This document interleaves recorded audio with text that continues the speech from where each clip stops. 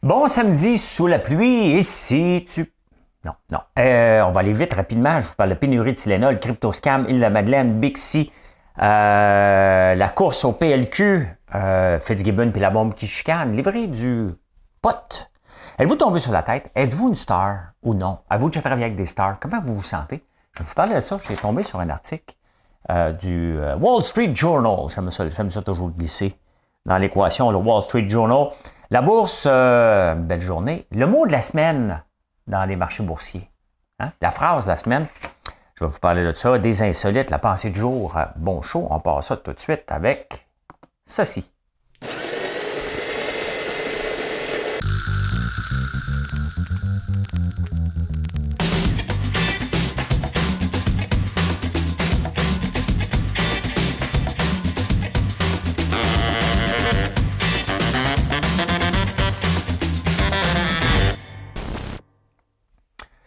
Une journée en retard parce qu'hier, c'était le jour du souvenir et j'ai mon chandail pour souligner ça des vétérans. Vous savez qu'on vend le café au café. Youhou! Le café à l'érable et je vais toujours le garder pour leur laisser une place. Et j'en ferai pas parce qu'ils en font du bon, puis ça leur donne de la visibilité, puis quelques fonds. Je pense que c'est $1 qui est remis. Donc voilà. Hey, l'énigme! Mesdames et messieurs, 2ELGBTQI+, voici l'énigme du jour. Eh bien, l'énigme du jour elle va être assez complexe aujourd'hui, mais j'en ai parlé. Si vous m'avez écouté au débatteur, j'ai mentionné ce mot-là. Si vous m'avez écouté un peu cette semaine, j'ai mentionné cet économiste-là. Et cet économiste-là que je cherche, il a dit en anglais, on va le dire en français après, When the storm is long past, the ocean is flat. Quand la tempête est passée, depuis longtemps, l'océan est plat. De quel économiste reconnu je cherche? J'en ai parlé régulièrement, puis vous allez l'entendre parler régulièrement parce qu'il est à la base d'une théorie que plusieurs pays ont mentionné, que je mentionne souvent et que j'en dirai pas plus, mais en parler plus à la fin de tout ça. Mais on part tout de suite ça avec les actualités.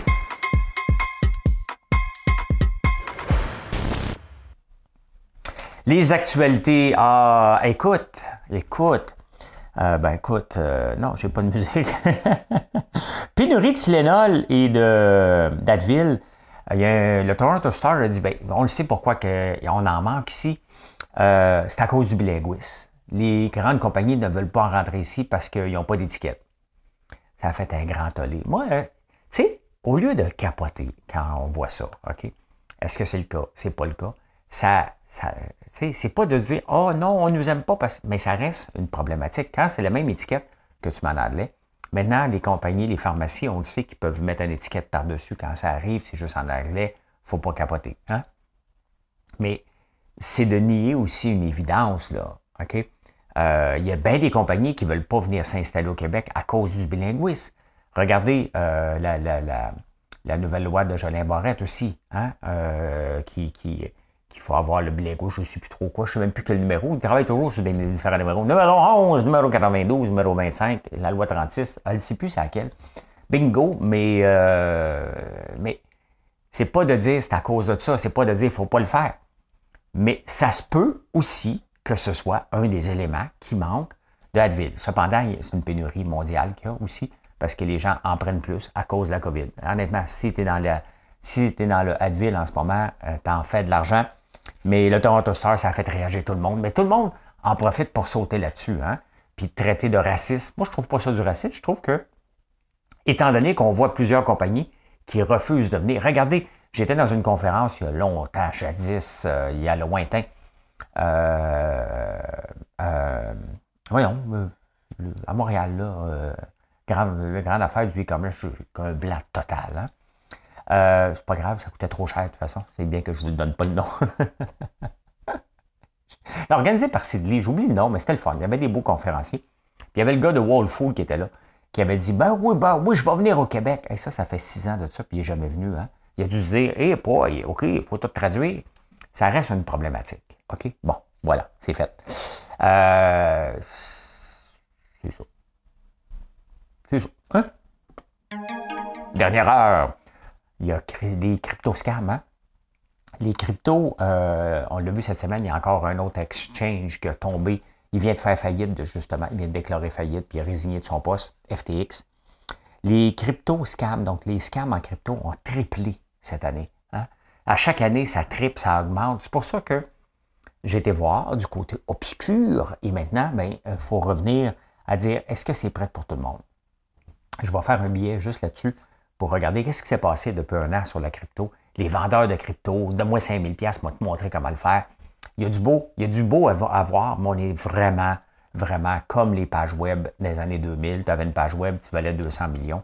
C'est à peu près ça. Tu as quelqu'un de connu qui dit « Hey, moi, j'ai telle crypto, je suis derrière telle crypto », ça explose. Donc, c'est pas normal. Ça prend du concret.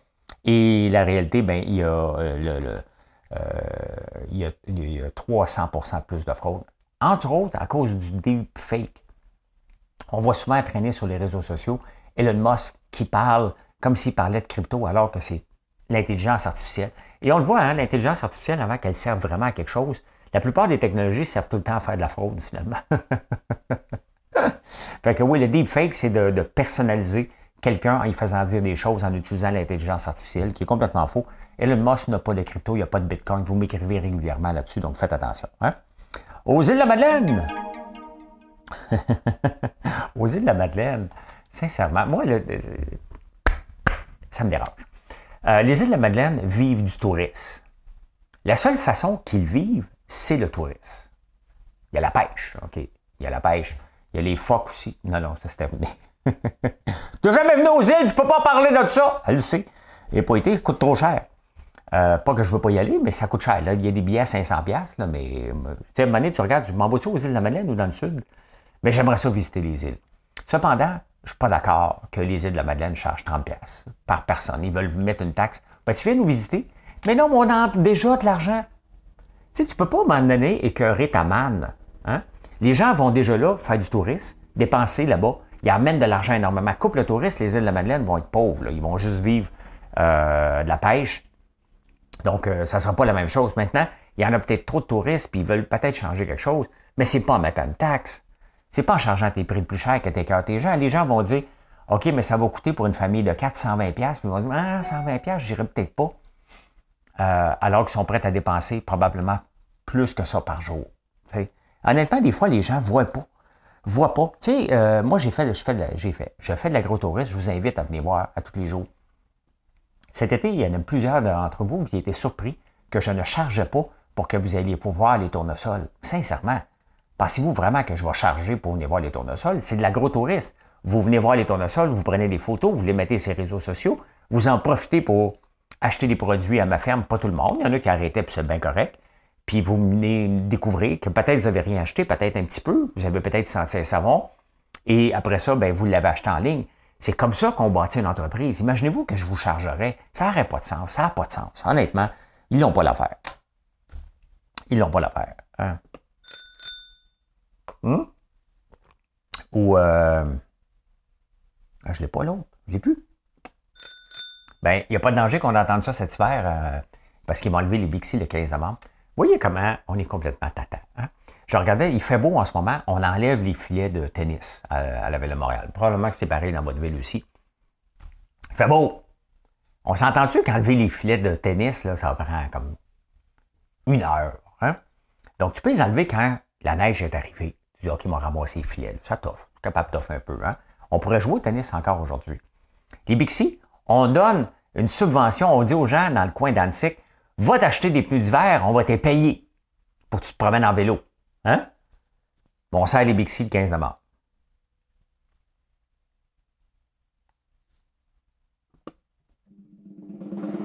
C'est quoi celle-là?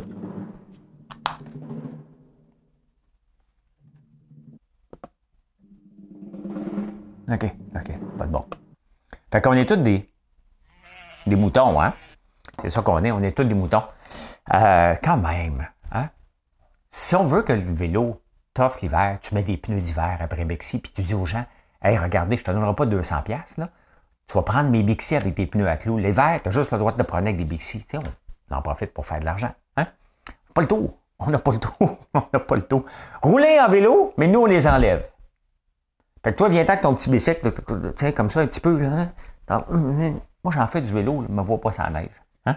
Je me vois pas sans neige. Écoute, on est rendu là. On est rendu là, dernière heure. Donc, dernière heure, c'est ça. Ben écoutez, on est rendu là. On va mettre un petit peu de musique pour vous présenter. Je vous présente aujourd'hui le first biological male who wins Miss Greater Dairy, a beauty pageant held by the Miss America organization.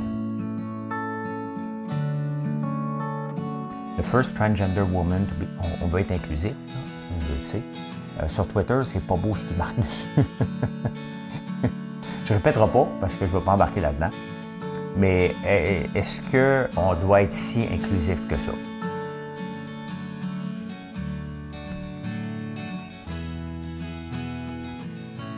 C'est correct d'être inclusif, là. Faut être inclusif. Mais est-ce qu'on est rendu là, là? Tu sais, la beauté, c'est qu'à un moment donné, il faut toujours pousser le bouton trop loin pour revenir et dire, OK, là, regarde, c'est correct qu'il y ait des affaires juste pour les gars, puis il y a des affaires pour les femmes, là. Et où la taverne, là? Je peux-tu aller prendre une bière, moi? Hein? Je suis pas contre. C'est juste qu'à un moment donné, il y a des limites à être inclusif. On a poussé, je pense, la limite de l'inclusif un petit peu loin. Alex Jones, ce grand complotiste, il y en a au Québec aussi des Alex Jones, hein? Il y en a une couple, là. Il y en a des gens qui sont sur les réseaux sociaux que pour dénoncer comme ce qui s'est passé dans l'année passée. Hein? Je me fais écrire parce qu'il y a un débile qui a décidé de me ramasser et par rapport à ce que j'ai dit l'année passée. Ça, c'est dans le passé. Hein? C'est dans le passé. Ben oui, à un moment donné, tu tournes la page. Tu sais, tu dis, ouais, OK.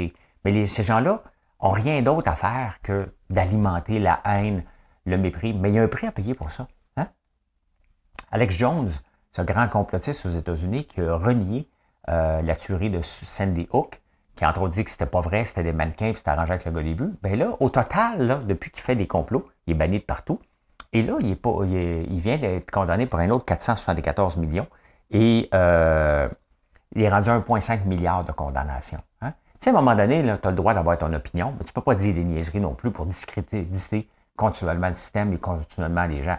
À un moment donné, il y a un prix à payer pour ça. Là, tu sais? Il y a pas moi qui va passer après personne, là, mais 1,4 milliard. Tiens, hein? Tiens, mon grand. Tiens. Le mot du jour. Je vous présente le mot du jour. J'ai vu ça dans le Figaro. Moi, le Figaro, j'apprends beaucoup. Hein. Je lis le Figaro, le journal français. Je sais que c'est Mathieu Bock-Côté qui écrit dedans. Il n'est pas obligé de lire les mots. Lui, il les connaît tous. Hein. Fait que je devrais avoir un ami. On devrait avoir un ami, tous comme lui. Mais voici le mot du jour. Affouage.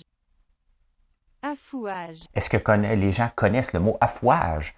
Mot français. Hein? Affouage. Affou. A-F-F-O-U-A-G-E.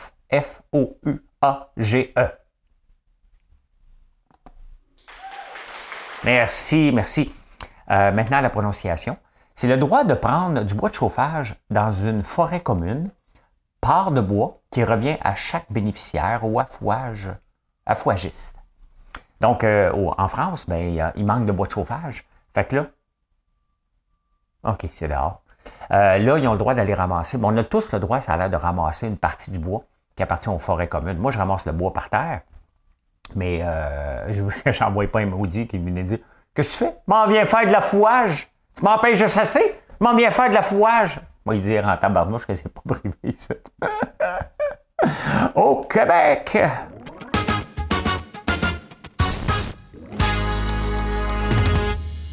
La course au PLQ, tu sais, tout le monde se fait appeler. Là, c'est Monsef Deradji, qu'on ne connaît pas, c'est drôle parce que Marc Tanguay, à moins d'être vraiment proche de la politique, là, on ne les connaît pas beaucoup. Hein? Vous allez me dire que je suis un inculte. Parfait, j'admets que des fois, je connais bien ça, puis des fois, je connais rien. Là. Mais quand ça fait longtemps, ça fait comme 15 ans qu'ils sont là, on les voit presque pas. C'est pas des Paul et Pierre Arcan, c'est pas des Gaétan Barrette, c'est pas des... c'est pas des stars. Marois Risky fait pas longtemps qu'elle est là. Elle est une star. D'ailleurs, je vais en parler bientôt des stars. Hein. La course au PLQ, Monsef Deradji, il dit « Ouais, on m'a appelé, on m'a demandé mon intérêt. » Tu sais, des fois, là, il faut faire attention de ne pas vivre dans une chambre d'écho. Hein. « Allô, François? Allô? Allô? Allô? » Là, je pense que tout le monde m'appelle. Hein. Allô? important. Je me bombe le chest. J'ai un chest. Faut que je leur sorte mon chest parce que je m'en vais en vacances. J'avais dit à ma blonde de ne pas dire où on s'en allait. Puis elle, sur le live, ah ouais, on s'en va là-bas. Fait que bienvenue. Hein, vous me payerez la traite. Ah non, c'était tout inclus. Oui, bien c'est ça. C'est pas parce qu'on t'appelle pour dire que tu ferais un bon chef que tu vas être un bon chef. Si tu sais, si tu les vois pas pousser là, à un moment donné, là, c'est que ça ne sera jamais des bons chefs. Tu peux pas apparaître un bon chef et dire « Ah, j'ai pris mon trou pendant des années ». Un leader est un leader. Il ne peut pas cacher son leadership. D'ailleurs, 30% des gens sont nés génétiquement avec le trait de leadership. Les autres, ils peuvent l'apprendre, mais ça t'en prend un petit peu. Hein? Donc, voilà. Il y a Monsef, Marc, André. Pas grand monde qui va être premier ministre là-dedans. Là. Même André Fortin. Là, ça l'intéresse peut-être. À la fois d'avant, c'est parce que, tu sais, quand tu as des enfants, oh, c'est le fun. Quand tu as des enfants, tu peux tout leur dire que c'est leur faute à eux autres. Hein? Puis là, tu lances en affaires. Non, j'avais des enfants. Non, on va s'amuser un peu. As-tu des enfants? Non, j'ai des enfants. Veux-tu te lancer en politique, chef? Non, j'ai des enfants. C'est parce que l'affaire, c'est qu'André Fortin ne voulait pas se lancer en politique parce que pour remplacer, il savait qu'il était pour manger une volée. C'est ça qui arrive avec les enfants. Hein? On peut s'en servir à tout. Là, ça l'intéresse un petit peu plus là, parce que le dommage est fait. Et là, ils peuvent juste remonter. Là. C'est ce qu'on pense. C'est comme des actions à la bourse. Hein? Vous pensez que parce que ça descend, que ça va remonter un jour. Ben, c'est de même que ça passe. Hein? À lire dans la presse, Fitzgibbon et la bombe se chicanent. Parce que la bombe, il dit, Fitz, il dit, on va créer de l'emploi. La bombe, il dit, c'est pas ça l'affaire de créer de l'emploi. Il ne faut pas créer de l'emploi, il faut s'automatiser. Et là, Fitz, il répond pour dire, moi, pendant que je suis en Égypte, là, je suis big, je suis là-bas, ben, on ne parle pas juste de création d'emploi, puis tu devrais, puis là, bombe, il répond comme ta gueule. Je suis plus en politique, fait que moi, continuer à écrire ce que j'ai le goût d'écrire. Tu sais, puis il faut démystifier ça, le nombre d'emplois créés, parce qu'on aime ça parler de ça. Hein? C'était la phrase préférée d'une des dragonnes avec qui j'étais. Combien d'employés vous avez? On s'en fout. Vous me le demandez à tous les jours. Hein? Et c'est tout le temps à peu près 35. Moi, je ne veux pas grandir plus que ça. Je veux moderniser, je veux m'améliorer, je veux améliorer mes processus. Puis, idéalement, oui, on crée de l'emploi. Hein? On crée de l'emploi, mais on est en pénurie de main-d'œuvre. Fait que le moins de nouveaux emplois que je peux créer, au lieu d'en créer 4, si je peux en créer qu'un seul parce que je me suis automatisé, avec idéalement des équipements faits au Québec. Donc, l'emploi que je ne crée pas directement, je le crée par la bande. Et ça, j'en suis fier. Mais la création d'emplois, il faut arrêter de capoter. Puis j'en ai parlé l'autre jour. Les politiciens aiment bien ça. Biden aux États-Unis vient de le dire aussi. Depuis que je suis en poste, il y a eu ça. Maintenant, c'est moi qui ai tout fait de la différence. Calme-toi. Des fois, il y a des macros. Tu sais, changer un pays de bord, là, puis changer, il y a des macroéconomies. C'est que ça prend du temps. C'est des processus. Je ne dis pas que Trump a fait des bonnes affaires. Il a quand même été pas pire sur certaines affaires. Mauvais, mais extrêmement mauvais dans les autres. Côté politicien, il n'est pas tellement bon. Côté business, il est moyen. Non, il est bon. Non, pas tant que ça. Il y a une couple de faillites à son actif. Il y a une couple de faillites à son actif. Qui me texte, là? Qui me texte?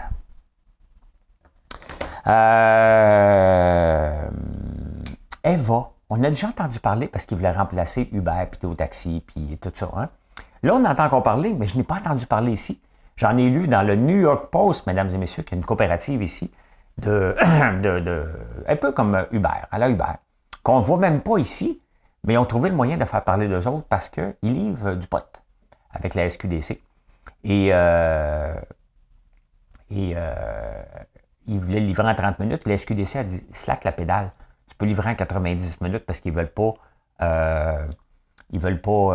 accélérer la demande pour pas que les gens en demandent trop, donc ils attendent un peu. Mais tu sais, c'est niaiseux un peu parce que si tu as le goût du pot, mettons, en 30 minutes, si, mettons, tu as l'alternative. Allô, SQDC, tu livres tout de suite? Non. JP, je suis dans ta cour, man. Hein? Fait que tu sais, tu as le choix entre être livré rapidement avec ton pusher ou la SQDC, mais la SQDC a dit on va livrer en 90 minutes. On n'a jamais entendu parler de ça ici, mais dans le New York Post, il en parle. Vous tombez sur la tête.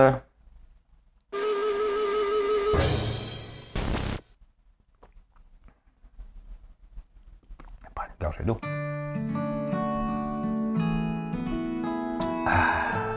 Beaucoup de gens me textent en ce moment pour... il y a un faux compte qui s'appelle François Lambert qui n'est pas moi. Donc, acceptez pas, je n'ai qu'un seul compte qui s'appelle François Lambert Perso ou ma page. J'écris à personne sur mon perso. Ça fait longtemps que je n'ai pas fait de statut. J'en fais pas. Donc, ce n'est pas moi. Non. Faites-vous partie des stars? Êtes-vous une star dans ce que vous faites? Est-ce que vous avez déjà travaillé avec une star? Mettons le Wayne Gretzky de votre domaine. Là. Comment vous vivez ça? Je suis tombé sur un super article dans le Wall Street Journal. Et comment qu'on fait? J'ai déjà été, puis en toute modestie, là, OK? Moi, quand je prends un job, je m'assure d'être bon. Et je regarde ma compétition, puis je vais être encore meilleur. Je suis compétitif. Il n'y a rien à faire, c'est dans mon ADN. Donc, je peux être considéré une star. Mais est-ce que vous êtes une star? Parlons pas de moi, parlons de vous. Toi, là. C'est à toi que je parle. Tiens, c'est plus que c'est à toi que je parle. Je vais aller te chercher. Est-ce que vous êtes une star dans votre domaine? Puis est-ce que ça dérange les autres? Comment vous vous voyez? Hein? Comment qu'on gère une star? Bien, écoutez, on va lire ça. Normalement, une star, souvent, va démotiver les autres employés. Hein? Parce que si l'entreprise a dit hey, lui, il va tout livrer, puis il va tout livrer, bien, en mettant trop d'emphase sur la superstar de l'entreprise, il faut faire attention. Parce qu'on va démotiver les autres, parce qu'on va dire de toute façon, JC va le livrer. Pourquoi je vais me forcer? De toute façon, je n'aurai pas la reconnaissance, parce que tous les employés veulent avoir une reconnaissance. Maintenant, comment qu'on fait? Parce qu'on veut des stars. Toute entreprise, à un moment donné, a besoin de quelqu'un qui shine, qui va faire la différence, qui va prendre le bâton. Hein? Regardez dans mon entreprise, mettons, dans la cuisine, ma sœur est une star. OK? Donc, j'espère qu'elle écoute ce bout-là, ta parnouche. Hein? C'est quoi ça? Ah non, OK, c'est pas ça. J'espère qu'elle écoute. Mais c'est ça, il ne faut pas, parce que les autres employés, ce qu'ils vont faire lorsqu'il y a une star qui est trop en place, la créativité, on a besoin de la créativité de tout le monde dans l'entreprise. Donc, ce qu'ils vont faire, ils vont dire, François va s'en occuper. Hein? Et François a de plus en plus de crédit, ça fait des jaloux, les gens partent. Il y a des études qui sont sorties, mais j'aime pas trop d'études. Je vais vous dire un peu, puis je vais vous donner mon avis après. Ils disent de toujours mettre une star avec quelqu'un de nouveau dans l'entreprise. Va jamais mettre ta superstar, mettons, travailler avec quelqu'un qui est là depuis longtemps, tu vas le démotiver, puis il va se sentir inutile, puis il va se sentir pas bon. Donc, ta star, peu importe comment qu'elle est dans l'entreprise, si vous êtes vous autres, bien regardez, hein. On veut shiner, vous voulez grandir, puis vous voulez montrer que vous êtes bon, c'est normal, là. Ne le mets pas aussi avec les gens qui ont la même personnalité. Tu ne veux pas décourager les gens. C'est tout le temps, le problème avec les stars, là, à moins que ce soit Wayne Gretzky, c'est qu'il y a des pseudo-stars aussi. Hein? Qu'est-ce qu'ils disent d'autre? Optimal proportion of star average. OK, dans les entreprises, normalement, mettons, même dans là, ici, l'exemple est dans le real estate, là, 25% des gens dans les real estate, c'est des superstars pour vendre des maisons. Donc, ça décourage, puis on veut tout avoir les stars. That's because too many stars can... Ah oui, tu ne dois pas en avoir trop. Regardez, sur papier, techniquement, la CAQ, elle a trop de stars. Hein? On l'a vu, il est obligé de donner des bonbons à tout le monde parce que tout le monde, pour pas qu'il soit découragé. Donc, on le voit, là, c'est le fun d'avoir des stars. En avoir trop, c'est pas bon. Idéalement, tu en as comme un ratio de 25. En ce moment, la CAQ, sur papier, il y en a beaucoup, beaucoup, beaucoup trop. J'ai déjà été des stars à certains endroits, puis le problème, c'est une star, là, où ce que je dominais. Et le problème, c'est que si tu n'as pas la reconnaissance, toi-même comme star, tu es découragé, tu t'en vas. Donc, c'est difficile. Tu veux avoir la place quand tu es une vedette dans ton affaire.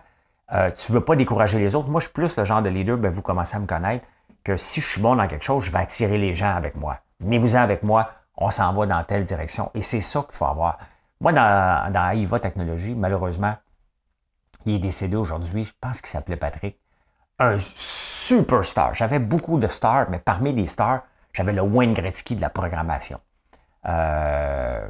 Malheureusement, il était malheureux, puis il a terminé ses jours. C'est aussi triste que ça, là. Mais pendant qu'il était avec nous autres, là, les 2 années qu'il était là, même pas 9 mois, il est parti, puis après ça, il est revenu, puis il est parti, malheureusement. C'est d'une tristesse inouïe, là. Mais cette personne-là, son code est encore actif aujourd'hui, après 8 ans dans notre affaire. Il regardait ça. Il était superstar. Vraiment, vraiment, vraiment. Mais tout le monde le voyait comme la personne à aller voir. Il n'y avait pas de jalousie parce qu'il dominait tellement. Puis on en avait d'autres aussi. C'était fantastique. Tu le voyais, il est arrivé. Parfait, OK, ouais. Il avait tout compris, les problématiques, puis il réglait comme ça. Ces gens-là font une grande différence. Bon, on a besoin de ces gens-là Il faut juste savoir les encadrer. Puis lui, il ne voulait pas le statut de star. Il voulait juste faire sa job. Puis il était gêné, donc en plus. Voilà. En finance.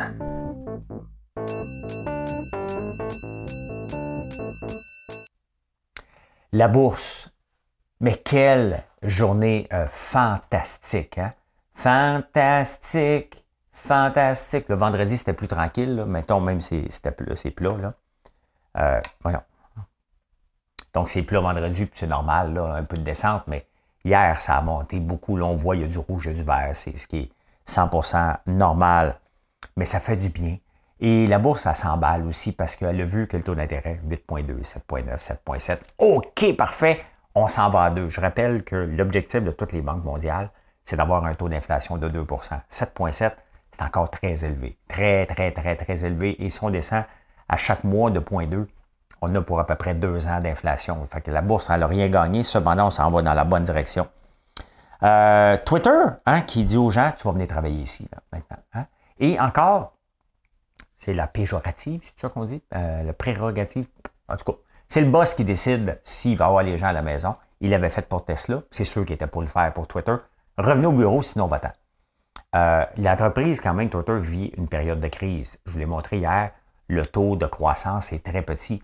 Et maintenant, il doit le faire augmenter. Il doit aller chercher des revenus. Puis il dit, regardez, c'est pas compliqué. Il faut aller chercher 50% de nos revenus des abonnements. Parce que la publicité, c'est de moins en moins fort. Et je le vois aussi. Moi-même, j'ai des revenus un peu de chacune des plateformes, des revenus minimes, là. Mais j'ai vu que les revenus ont baissé à peu près de 50% depuis un an. Pour le même contenu, la même visibilité, la même chose, ça a baissé beaucoup. Pourquoi il y a moins d'annonceurs? Moi-même, j'annonce presque plus sur les réseaux sociaux. Donc, Twitter en souffre. Puis il a dit, ben parfait, maintenant, il faut aller chercher les abonnements, le fameux 8$ par mois. Maintenant, il va aller chercher 50% des utilisateurs qui vont avoir ça. Il faut qu'ils donnent des avantages, bien entendu, avec ça. Et il a dit, regarde, si on ne fait pas ça, on est à risque. Et c'est correct d'être transparent. C'est correct de dire, regardez, moi, je viens de mettre 44 milliards, je dois changer des affaires, et voici ce que je dois faire. Tu veux embarquer avec moi, tu veux participer dans ce challenge-là, bien, voici les conditions que tu dois faire maintenant. Donc, il y en a des employés qui vont partir, c'est bien correct. Il a besoin d'avoir avec lui ses soldats pour l'amener plus loin. Hein? Ah, dans le journal, il fait 2 fois que je le vois, puis là, je trouve que je viens d'en parler. Tastet, hein? C'est une fille qui s'appelle Tastet.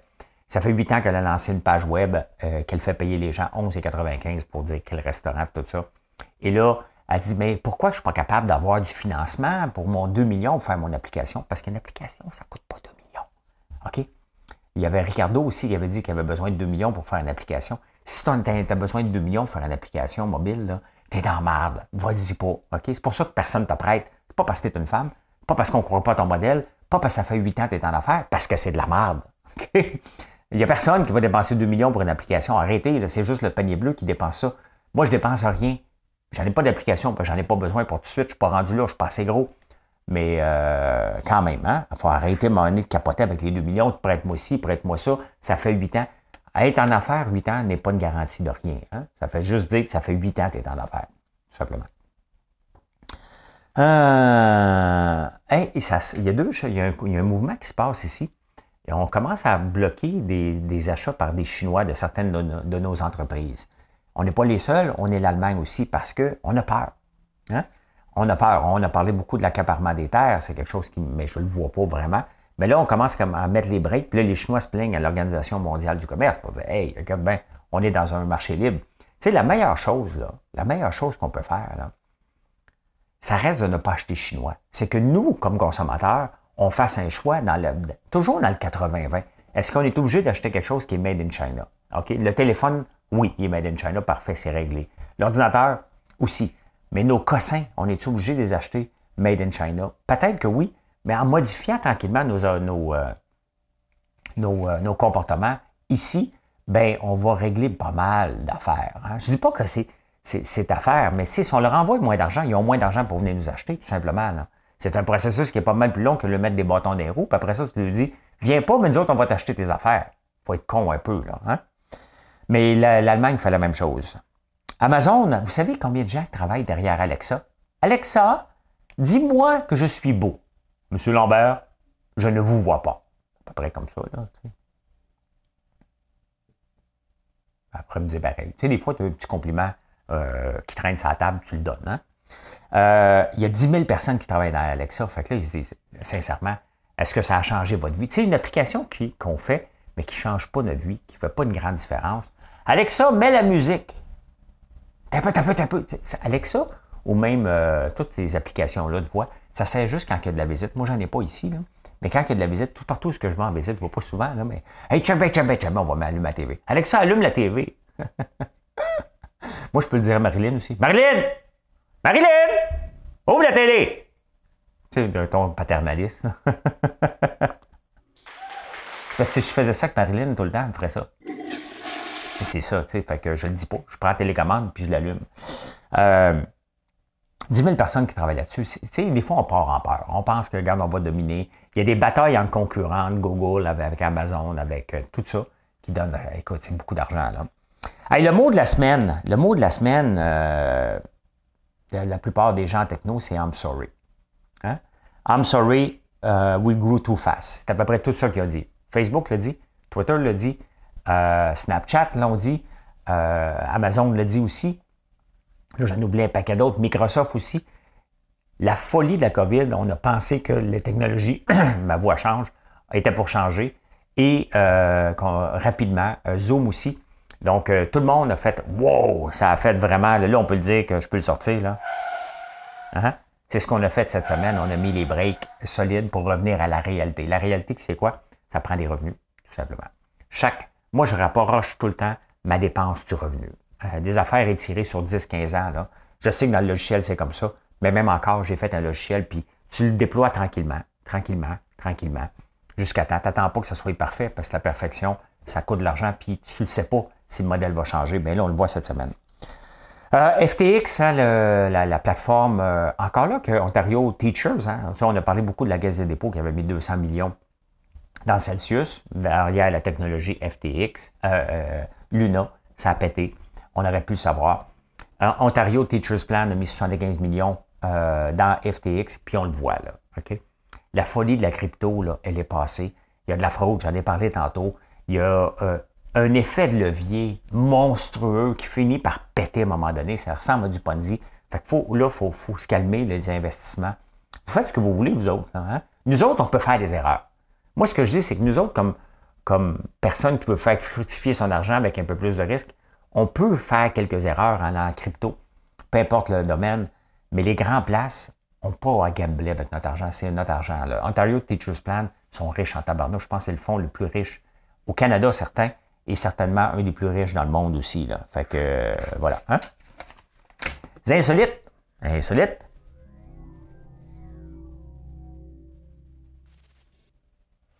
Bien, il y a toutes sortes d'affaires. Hein, maintenant, il y a la douche froide, manger du chaga, boire du chaga, de l'ail noir.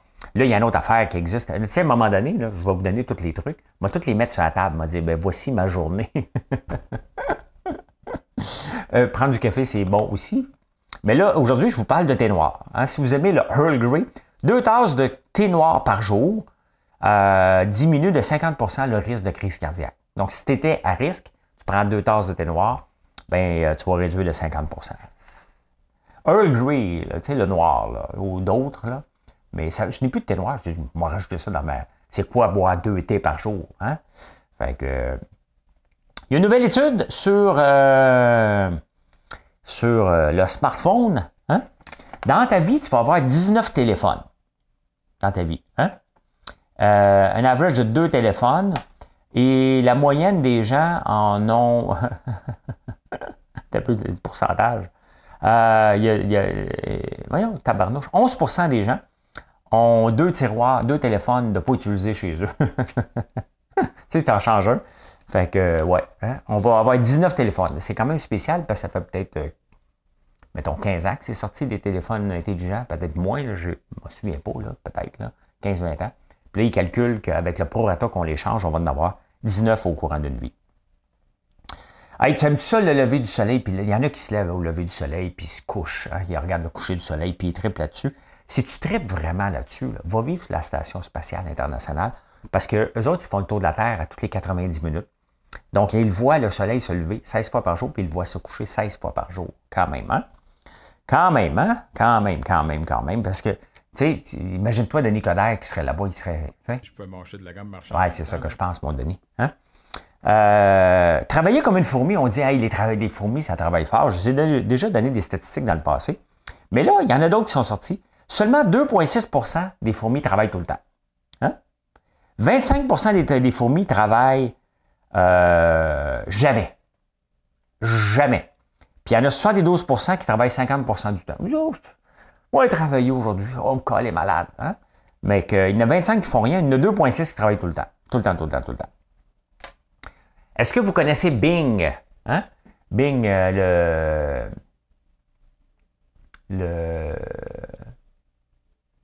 l'engin de recherche de Microsoft, ça s'appelle Bing. Hein? Vous savez ce que les gens font quand ils sont sur Bing?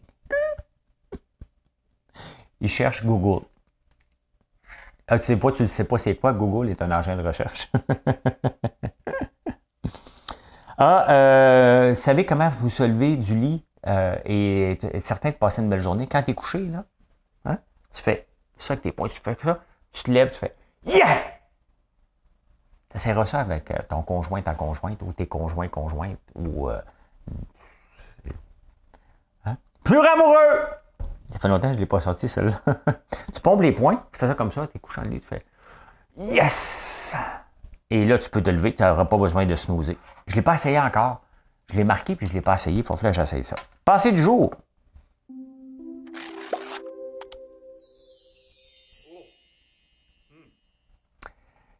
Si jamais vous voulez écrire votre biographie, là, hein, attendez pas dans le cercueil. Parce que dans le cercueil, il n'y a pas de biographie qui s'écrit. Hein? Fait que c'est mieux de l'écrire à chaque jour. Hein? Une pensée philosophique. Ça veut dire quoi? C'est qu'à chaque jour, il faut essayer de faire une différence. Comme ça, on écrit notre propre biographie. Pas obligé de l'écrire. On la vit, notre biographie, à chaque jour. Donc, dans le cercueil, il n'y a plus rien. Là, fait que si tu as quelque chose à faire, fais-le de ton vivant parce que tu ne pourras pas le faire après.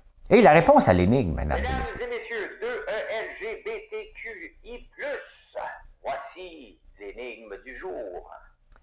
La personne que je recherche, hein, qui a dit, encore je répète la phrase, qui a dit When the storm is long past, the ocean is flat. Quand la tempête est passée depuis longtemps, l'océan est plat. Ça veut dire que les marchés, la personne que je cherche, c'est John Maynard Keynes. Vous l'entendez, vous le vivez à tous les jours sans le savoir. Ce que le gouvernement Legault a fait cette semaine, c'est une partie de sa technologie, de sa méthodologie qui dit, en période difficile, il faut injecter, le gouvernement doit injecter de l'argent, idéalement dans les infrastructures, mais là, on le prend à toutes sortes de sauces. Il y a Mulroney qui l'avait mis all-in, on s'est endetté parce que c'est ça. Dans les périodes difficiles, tu investis dans les infrastructures, mais lui, il a sorti sa théorie, surtout dans la Grande Dépression, dans le crash de 1929. Très intéressant, je vous en parle régulièrement. Normalement, pour que ça fonctionne, ça n'a jamais vraiment fonctionné. C'est qu'il faut baisser les taux d'intérêt, injecter de l'argent.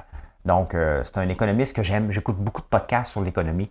Il est souvent mentionné parce que quand même, ça fait 100 ans à peu près que sa théorie. Et on en parle encore, puis on l'applique. Il faut l'adapter cependant. Donc, je suis pas, si vous le saviez de qui je parlais, écrivez-le dans les commentaires. Je suis quand même surpris parce que c'est assez pointu. Mais des fois, il faut être pointu un petit peu. Et je peux dire ceci. Mission accomplished. Bon samedi tout le monde. Venez nous voir sur françoislambert.one. Faites votre choix avec nous. Hein? Toujours apprécié. Venez me voir à la boutique, je suis là. Aujourd'hui, je donne une conférence pendant de 1 heure à 2 heures en visio à ma gang de Tupperware. Je ne suis pas Tupperware, mais c'est ma gang. Ça fait 3 fois que je leur donne des conférences. Fait que voilà. Bonne journée tout le monde. Bye.